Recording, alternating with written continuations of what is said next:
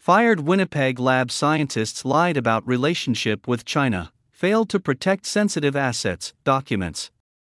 The two scientists fired from the National Microbiology Laboratory in Winnipeg failed to disclose their interactions with Chinese entities and didn't protect sensitive information and assets, newly released documents show. The government tabled the long-awaited documents on February 28 after years of refusing to disclose why the scientists were fired, citing privacy and national security concerns. Xiang Guiqiu and her husband, Keding Cheng, were escorted out of the high-security lab in July 2019 and had their security clearances revoked. The couple was subsequently fired in January 2021.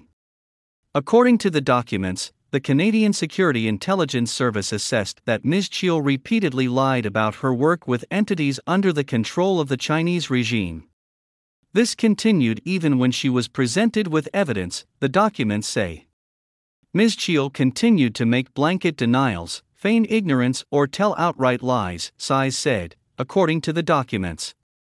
Officials with the Public Health Agency of Canada, which oversees the National Microbiology Laboratory, were in agreement with the SIS assessment, a November 2020 document shows. The investigators said that Ms. Chiu's loyalty remains of grave concern given her interactions with entities linked to a foreign actor. The documents also say that Mr. Cheng allowed unescorted visitors to work at the NML on at least 2 different occasions. As well, he didn't prevent the unauthorized removal of the laboratory materials, a PHAC report says. Mr. Cheng also was not forthcoming about his collaboration with members of governmental agencies of another country, namely members of the People's Republic of China. Dr. Cheng's actions reflect those of an individual who is careless with information and assets in his custody and not forthcoming and truthful when questioned about these communications, the documents say. Health Minister Mark Holland said that back in 2019, neither he nor PHAC would have been certain of the extent to which China was willing to go to influence science and obtain information.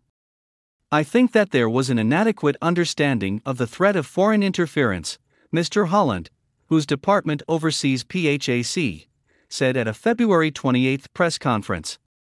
A lack of adherence to security protocols and procedures at the Winnipeg labs in 2019 is unacceptable.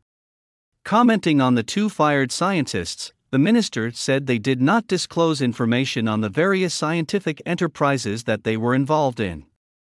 Unfortunately, there were employees who were dishonest about some of their engagements, he said. Work with China. While employed at the NML, Ms. Chiu traveled several times to the Wuhan Institute of Virology in China, helping to train the personnel at the lab on level 4 biosafety. She also collaborated and published papers with Chinese military researchers, including People's Liberation Army Major General Chen Wei. The Globe and Mail reports that one of the Chinese military members Ms. Chiu collaborated with, a member of the People's Liberation Army's Academy of Military Medical Sciences, worked at the Winnipeg lab for a period of time. While still employed at the NML, Ms. Chiu filed 2 patents related to her area of research in Canada with Chinese agencies in 2017 and 2019. Since leaving the lab, she has been listed as a co-inventor on a number of other patents filed in China, most recently in June 2023. Since their expulsion from the NML, the couple has reportedly left Canada for China. An individual by the name of Chiu Xianghua is currently listed as a faculty member at the University of Science and Technology of China. Ms. Chiu has not responded to Epoch Times requests for comment. In March 2019, while still working at the Winnipeg lab, Ms. Chiu sent samples of Ebola and Henipa viruses to the WIV. NML authorities have said the shipments were done with the proper permission after receiving assurances from the WIV that no gain-of-function research was being done on those viruses at the lab. However, a U.S. scientist testified at a U.S. Senate hearing in 2022 that information shared by the WIV globally has inadvertently shown that the lab is engaged in gain-of-function research on the Henipa virus, according to his research documents disclosure. It took the government 4 years to release the partially redacted documents on the firing of the two scientists. During the previous session of Parliament, the government took the extraordinary step of taking the Speaker of the House of Commons to court in 2021 to prevent the release of the documents. The court case was dropped after Parliament was dissolved when an election was called that year.